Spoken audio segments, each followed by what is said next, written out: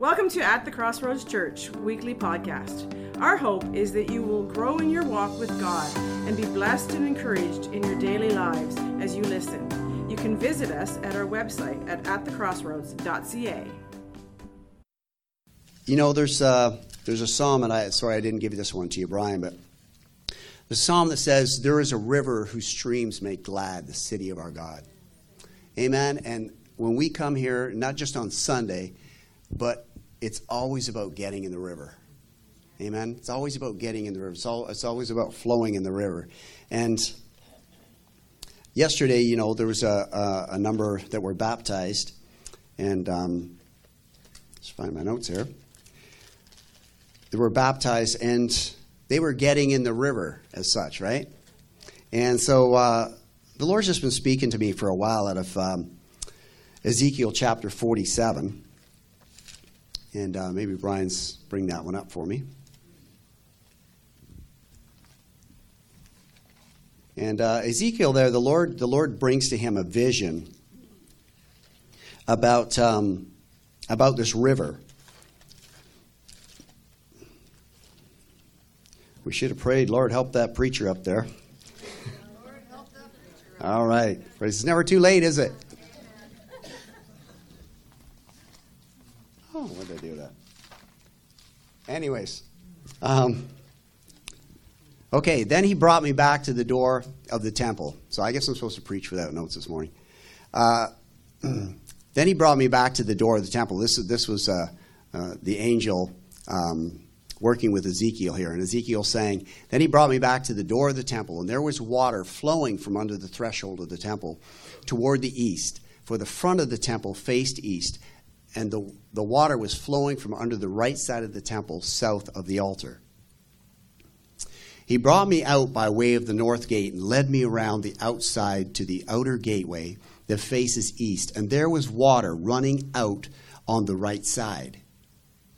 And when the man went out to the east with the line in his hand, he measured 1,000 cubits, and he brought me through the waters, and the waters came up to my ankles. Again he measured 1,000, and he brought me through the waters, and the waters came up to my knees. Again he measured 1,000 and brought me through, and the water came up to my waist. Again he measured 1,000, and it was a river that I could not cross, for the water was too deep, water in which one must swim, a river that could not be crossed. And he said to me, Son of man, have you seen this? Then he brought me and returned me to the bank of the river. And when I returned there, along the bank of the river were very many trees on one side and the other. And then he said to me, this water flows toward the eastern region, goes down into the valley, enters the sea, and when it reaches the sea, its waters are healed. And it shall be that every living thing that moves wherever the rivers go will live. There will be a very great multitude of fish, because these waters go there, for they will be healed, and everything will live wherever the river goes. So Ezekiel here, he's getting this vision here of a river that is going to flow, and it's going to flow from the temple, right? And not only from the temple, it's going to flow from out under the threshold, which is from the doorway. And he's getting this vision because in everything that you find in the scriptures, always foreshadowing something that's coming. Because God's always speaking. He's always speaking life. He's always bringing forth revelation of things that are going to come. And we find, you know, now as believers who live on this side of the cross, that Jesus was the fulfillment of that. And we find in John, if you got the next one there, Brian. John chapter 7, verse 37 to 39. It says, on the last day, that great day of the feast, Jesus stood and cried out, saying, if anyone thirsts, let him come to me and drink. And he who believes in me, as the scripture has said, out of his heart will flow rivers of living water. But this he spoke concerning the Spirit, whom those believing in him would receive. For the Holy Spirit was not yet given, because Jesus was not yet glorified. And then one more, John chapter 2 and verse 19. Jesus answered and said to them, destroy this temple, and in 3 days I will raise it up. So we see here Ezekiel's getting this vision way back. I don't know exactly what the timeline was, maybe 1,000 years before Jesus, came on the scene. And we see here that Jesus is the temple. And that Jesus is the one who, as a result of his crucifixion and his being glorified and being raised up, the release of that flow of water comes, that spirit of the Holy Spirit that God's going to pour out on people is released upon people. And, we find that, to flow and to come into this river, there's only one way in. And we find in John chapter 10 and verse 7, then Jesus said to them, most assuredly I say to you, I am the door of the sheep. Right? Because the water flowed out from the door, right? Flowed out from under that threshold of the door. And Jesus is the door of the temple. And then when Peter, when he's speaking, after Jesus was taken up and glorified, after he'd been crucified and died for the sins of the people, paid for your sins and my sins, he's taken up. And Peter's preaching on the day of Pentecost, and he's bringing forth and he's saying to this people, the Lord whom you crucified, he is both Lord and Christ, whom God has raised up. And the people are cut to the heart. And so then they said to them, men and brethren, what shall we do? And in Acts chapter 2, it said they were cut to the heart. And Peter said to the rest of the apostles, they said to Peter, men and brethren, what shall we do? And Peter said to them, repent, and let every one of you be baptized in the name of Jesus Christ for the remission of sins, and you shall receive the gift of the Holy Spirit. For the promise is to you and to your children and to all who are far off, as many as the Lord our God will call. And with many other words he testified and exhorted them, saying, be saved from this perverse generation. And again, we were blessed yesterday to see 13 or so people go through the waters of baptism, right? And that's the only way to get into this river that Ezekiel saw. That's the only way to get into this river that Jesus cried out on that day of the feast and said, he who believes in me, out of his heart, out of his belly, will flow these rivers of living water. The only way to get in is through repentance. And what a joy it is when you get in. If you're here this morning and you haven't come to that place this morning, I just encourage you, to make that step, to come into the river. Let Jesus be the Lord of your life. And for those who were baptized yesterday, the profession they're making is that, we're leaving behind our old life. We're leaving behind the old ways of making our own decisions, and we're going to let the Lord help us make the decisions in our lives as we move forward in this point. And when you get into that river, there is such a joy that begins to come. And the psalmist said in Psalm 67, again, as I quote, in 46, Psalm 46, he said, there is a river whose streams make glad the city of our God. When you step into that river through repentance, when you confess that I needed a Savior, I needed someone to pay for my sins, and I need someone not only to save me from my sins, I need somebody to help me walk from here on. When you recognize you can't do that, and there's a joy that comes to you because you feel the weight of those sins and the stuff that you felt before, the peace that you had. And I remember going back myself when, I was dating this girl from high school, and the Lord began to draw me. He began to speak to me through his word and convict me about things in my life. Didn't condemn me, but he convicted me. His Spirit was working in my heart through his word and convicting me. And what a joy it was when I made that decision, when I could see that the path that I wanted to go on now, and it wasn't the path that she wanted to go on, unfortunately, unless she's changed since then. I don't know. I haven't any contact with her. That was 30-some years ago. But, I saw that I had to make a decision. And when I felt, my sins being forgiven, that cleansing, that washing away, it was hard to break up with her. It was hard to say, listen, I have to break off because I just know this isn't going to work out, And after a period of time, there's just a joy that came from making that decision. And there's a joy that comes when you begin to see how the Spirit begins to stir in things in your life and help you with decisions that you're having to make. And repentance, if you haven't already learned, isn't something that just happens to get into the river. It's something that happens even as we're in the river and if we want to go deeper. And that's the thing that we see here with Ezekiel. The river keeps getting deeper. Amen. With God, there's no lack. You can keep going deeper and deeper and deeper with God. And there's no lack with him. He'll just keep bringing you on further from the place that you are. And there's just such a joy in finding that in God, that there's no dead ends with God. It doesn't run dry and get stale.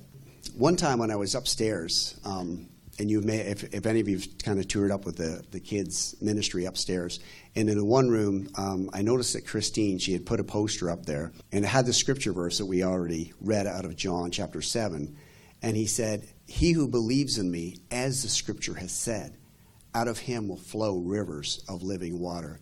And it really stood out to me one day when it said, "as the scriptures have said." We have to believe in Jesus and in the Word as the scriptures have spoken of him, as they have declared him. And a few weeks ago, I spoke quite extensively with this guy, and he was very passionate about what he believed. And he was very religious, and he believed in Jesus. He believed in Jesus, and he believed him as the Son of Man. And not only that, he believed that he was a good man, and he even believed that Jesus was a prophet. But he didn't believe that Jesus was the Son of God. He didn't believe that Jesus was divine. And so, we talked for quite some length on it, and kind of shared back and forth and challenged each other, if you will. And it was a good discussion. It really was. And I ended up leaving my phone number, say, "Hey, I'd love to discuss further with this on you." And he said, "Yeah, sure." So he took my name and number, and but that man, if he carries on in the way he is, he will never get into the river. Like, he's not in the river now because he does not believe on Jesus as the scripture has said. And there's hundreds of people, there's thousands of people out there who believe in God and who may even believe in Jesus, but they don't believe in him as the scripture has said. And so when you step into the river, then the river is supposed to begin to flow through you. And as we read here with Ezekiel, the rivers went down and they reached the sea. And when they touched the sea was healed. And that's you and me. As we get into the river, as we're carried by the river, as the river begins flowing through us, and that sea really represents the sea of humanity. When we go out being that channel for God, that river for God, then people get healed. People get touched, by us as you share your testimony and what God's done in your life. As we learn to flow in that river and allow the gifts, by the way, that come in being in that river. There's gifts, the gift of knowledge, the gift of wisdom, a gift of prophecy, the gift of tongues, the gift of healing.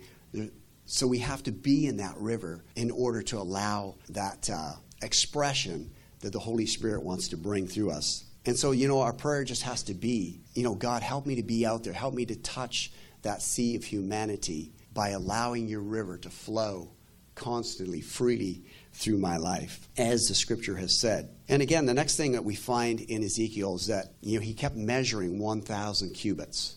And every 1,000 cubits, it went from ankle deep to knee deep to waist deep, and then became a river so great that it could not be crossed. It was a river that he had to swim in. And, God is calling each one of us, and some time ago, I think it was maybe a couple of months back, the Lord just was really bringing the scripture verse to me and just saying, Peter, the choice is yours. You can go as deep with me as you want. And, sometimes we all know that. Sometimes it's not maybe a really new or deep revelation, but sometimes the Lord just meets you in a moment because he's trying to refresh you in something. He's trying to bring you back to something, right? To step on into something. And that's the thing that I find as I walk in my walk with the Lord, my journey with Jesus, is that there's always more with him. He's always seeking to bring us into something deeper. And he's always challenging us to go deeper in him. And so we can go, we can live our whole lives and only be ankle deep in the river. If that's where you want to stay in your experiencing God, then, you can stay ankle deep. But God really intends for you to get out to the place where you start swimming. Where you are caught up in the flow of the Spirit, in such a surrender to him that you're just listening to him and just learning to flow in that river. And this experience for me happened quite a few years ago, but nonetheless a great example. I was in the shower one day, and I felt the Lord saying to me, and I've been meeting this guy, and he said, I want you to go tell Rick that I love him. And Neil knows who this gentleman is, because we were both kind of working with him years ago. He said, I want you to go and tell Rick that I love him. And so I'm thinking, okay, well, I'll finish showering, and I had a couple other things I was going to do, and then I'll go up, and I just felt this impression like, I want you to go now. And so I'm thinking, okay. So, Lord, is there something else you want me to say? Like maybe something like, am I just going to say that I love him? That's it? Like, do you have any deeper prophetic word that I can share with him? I don't know if you've ever had that experience. But that was kind of how I was feeling, right? And the Lord just said, no, just tell him that I love him. So I did that. I just took that prompting, the Spirit of God in my life, jumped out of the shower and put clothes on, of course, and headed up to Rick's and just went up to him, and I just said, hey, Rick, I just really felt the Lord impress me with something this morning. He just wants you to know that he loves you. And I just kind of stopped there, and he said, wow. He said, I've never had anybody say that to me before. And it was just, and it's not like his life was in any way dramatically changed, but it was just simply an example to me of just listening to the Spirit of God and going and speaking to him. And actually, after I shared that, it was kind of like, then the Lord did give me other things to say to him, to speak into his life, to encourage him with. And that's often how it works when you surrender yourself to the flow of the Spirit of God. He doesn't tell you everything up front that you're supposed to do. Sometimes it's just taking that first step, and then God will begin to unravel or reveal the rest that you're supposed to do. And that's how we get from being knee-deep, from maybe ankle-deep to going knee-deep. We just want to allow the Spirit of God just to flow through us.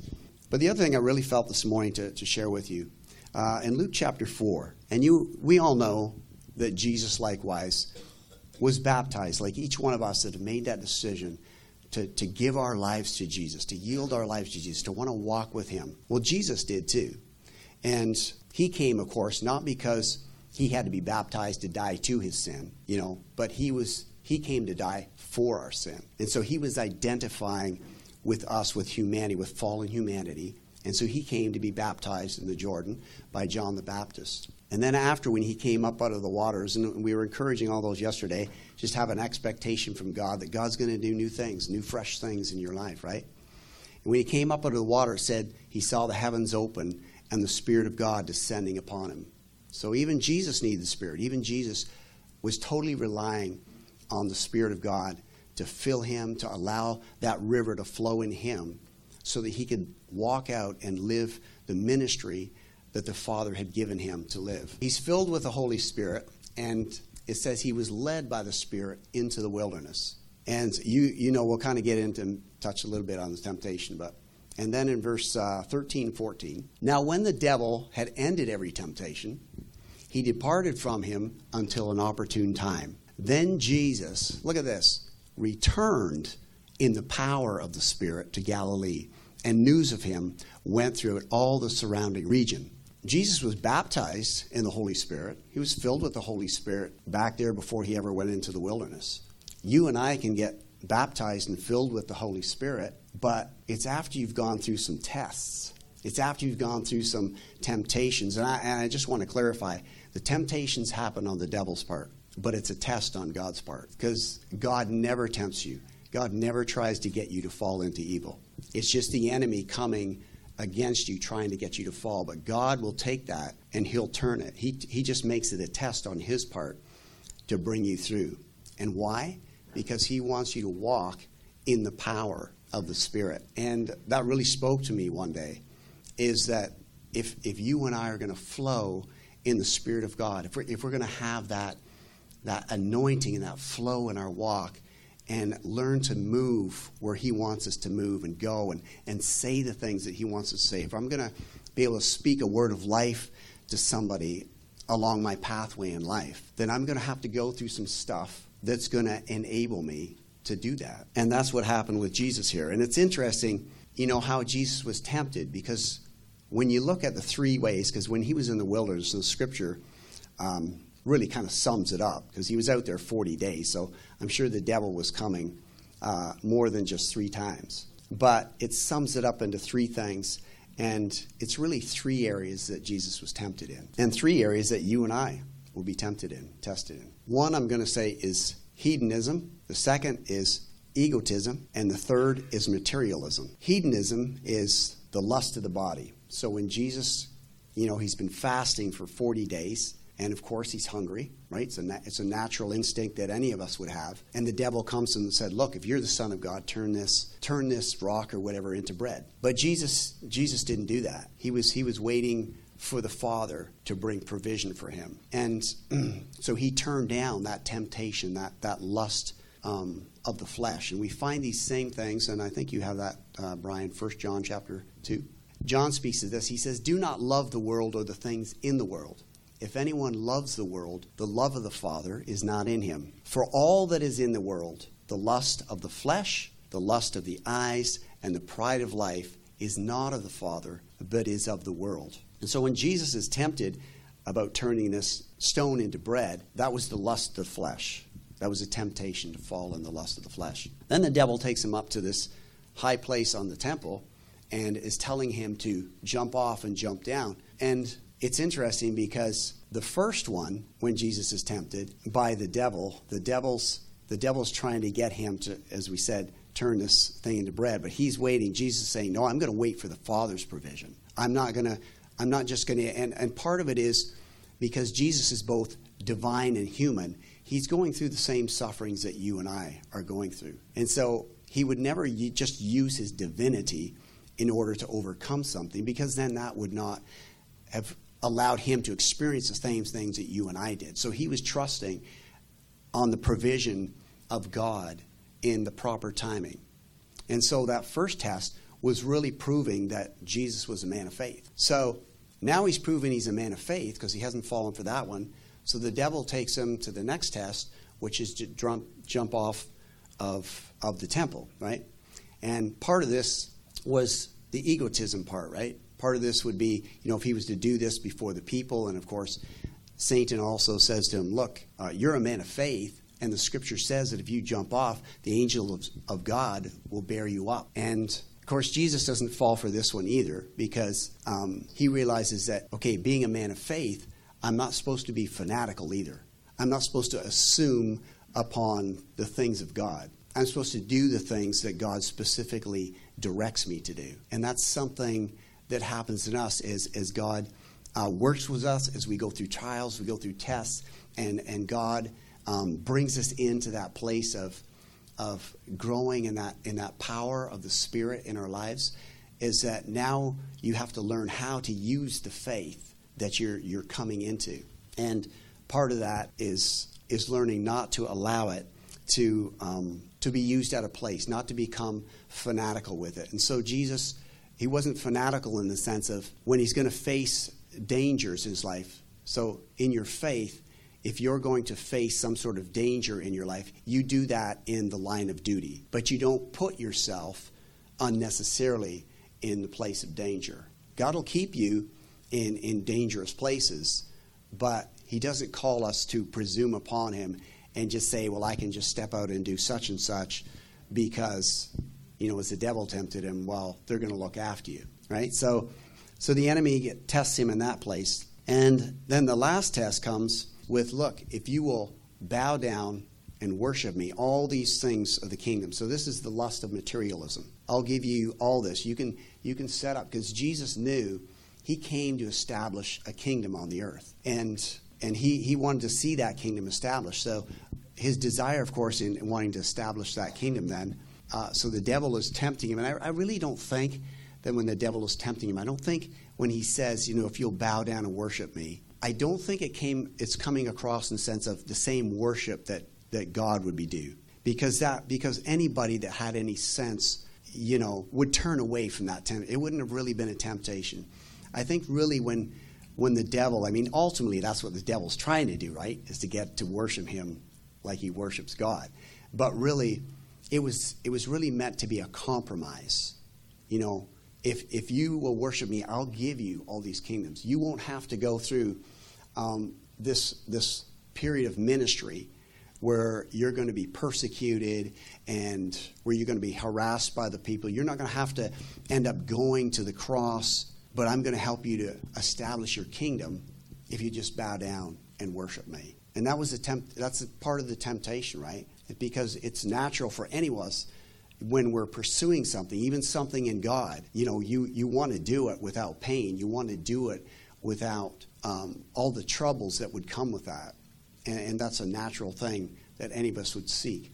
Jesus, he knew that would be, against the Father's will. And of course, as we know, he said, away from me, Satan, for to worship the Lord your God and to worship him only. That's the thing. Whenever there's something that God calls you to do, it will always be spiritual means always take, anything that God is calling you to do in terms of a moral and spiritual thing, God is calling you to do that in a moral way and in a spiritual way, not an immoral way to try and accomplish something morally good. So we see that in the same way that Jesus was tested in all the ways just as we are. And, all these things can come so simply in our lives. I know we're looking at Jesus here, and it's like when we see this picture, we see it's like he's facing the devil. And you and I walk along in our lives, and sometimes we don't see how the devil slips in, right? That's the thing that I really want to encourage you, as you're reading the Word, as you're reading these different stories, is put yourself in the moment, like what was actually going on there. And like, for example, for me, like right now we're trying to renovate part of our basement. We're trying to put a second bathroom in downstairs. And for me, there can be a bit of a temptation in this area of materialism. Now, it's a good thing that I'm pursuing, right, for our family is to put another bathroom in and have some more of that space, for us to be able to use that way. It's easy for me to get my focus on that. It's easy for me to just want to be thinking about, calculating, okay, how's the structure, like I'm putting up some walls and studs and all that. How am I going to set that up? And how's the vanity section, the sink going to fit in? How am I going to run the plumbing? And how's the electrical going to work? Am I going to be able to pull these electrical boxes that are already in the wall? Am I going to be able to make them work in the new wall? And you can just be thinking about all that stuff. And then I can be crossing people's paths as I go along in my life and not take the time to reach out to them, not take the time to maybe minister to somebody who's hurting, or you're a brother in the Lord, right? And those are the ways sometimes. And it's not that you have to give yourself to every whim of people. I know you guys get that, understand that. But it is easy for us to get our focus on things that it's just like we're just fixated on that thing. And it's like we don't have time for anything else. And so that's it's just been part of my challenge, just trying to keep that balance as I go along in life. And God wants that same for us. He always wants us to remember, you're to be in the flow of the river here. You're supposed to stay in the Spirit in everything that you're doing and you're tackling. 1 Peter 1, verse 6 and 7. Peter says here, "In this you greatly rejoice, though now for a little while, if need be, you have been grieved by various trials, that the genuineness of your faith, being much more precious than gold that perishes, though it is tested by fire, may be found to praise, honor, and glory at the revelation of Jesus Christ." So we're stepping through these things because the genuineness of our faith is it's being tested, yes, but it's being revealed, right? As we pass the test, then it shows that our faith is genuine in these areas. James chapter 2, verse 21, 23. And we see Abraham here. And it says, "Was not Abraham our father justified by works when he offered Isaac his son on the altar? Do you see that faith was working together with his works, and by works faith was made perfect.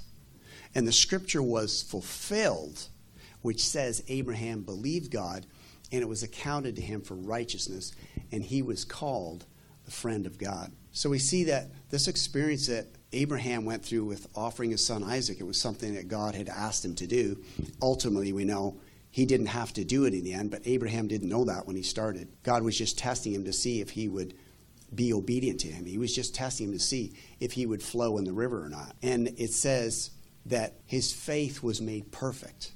It was perfected, or in other words, it was made complete. You know, when we start in this journey, our faith is not complete. God is working through the things that we face to help perfect, to help complete that faith, and to enable us to be able to stay in that river and to flow in that river. You know, it's easy for all of us, as I was saying earlier, to sit back, you know, when we're reading the scripture and to take the story and we're wowed by these heroes of faith. You know, we're wowed by the fact that Abraham was able to follow through and offer Isaac on the altar, to lay him on the altar. And then, as we said, he didn't have to carry that out, but that he even got to that point. You know, and we get wowed by the fact of, you know, maybe Daniel being thrown in the lion's den.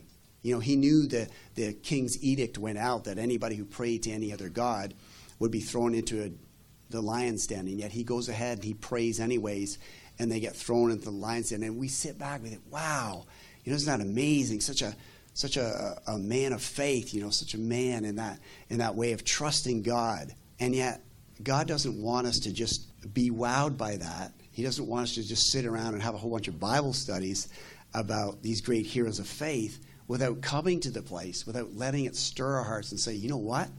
I'm going to be like that.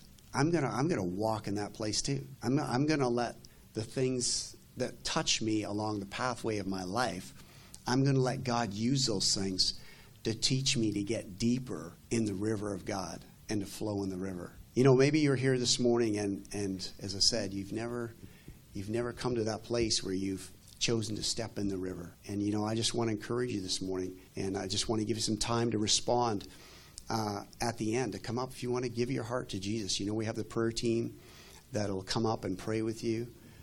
If you want to give your life to Christ, if you want to let Jesus be Lord of your life, you know that you've been the Lord of your own life. And, you know, that's really, I think, summing up in terms of sin, that's really the greatest sin, is when we just choose to be the Lord of our own lives. We just choose to direct our own lives and make our own choices and not consult with the one who created us, with the one who has a divine purpose for our lives, right? So if you want to do that, if you want to step in the river this morning, you know, if you're willing to repent and say, you know, I'm leaving the past behind me. I'm leaving my old ways of doing things behind, and I'm going to step into that river this morning. Or maybe you're here this morning and you're already in the river, but maybe you're only ankle deep. And maybe you know that. Maybe you know, you've just been standing there ankle deep. And, you know, it's like, I'm in the river. I'm splashing around a little bit. And but you know what? My feet are still planted on the ground. I still got some control here because I can still feel the sand under my feet. And then, you know, but God wants you to go from ankle deep to knee deep. And he wants us to go from knee deep to waist deep. And he wants us to go from waist deep till we're in that river, till we're totally surrendered to the flow, to the place where you can't touch the bottom yourself. Your control is simply being surrendered to his control. That's where God wants to bring us to. Jesus said to Peter after he was preaching on the seashore once, he said, Peter, launch out into the deep. And Peter said, but Lord, I've toiled all night and I've caught nothing. You know, maybe some of us are saying, you know, Lord, I've done this. I've tried this already.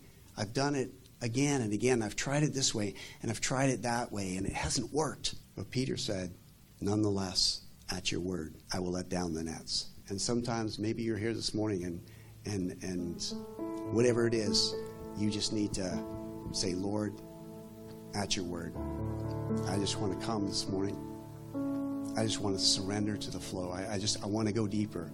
And you know what? If you're only ankle deep this morning, you don't try to go to the place where you're going swimming. I just want to encourage you in that because I've tried that and you just beat yourself all up. just go from ankle deep to knee deep. And if you're knee deep, just go from knee deep to waist deep. And if you're waist deep and you're ready to swim, then just take that next step. It's always the next step with God. He's not asking you to do something that's way out of your reach. I mean, it's out of your ability, but it's not out of your reach with Him. Thank you for listening. We hope that you enjoyed our message. If you are in the Quinte West area, we would love to have you visit us on Sunday morning at 24 Dundas Street West, Trenton, Ontario. Check out our service times on our website at atthecrossroads.ca.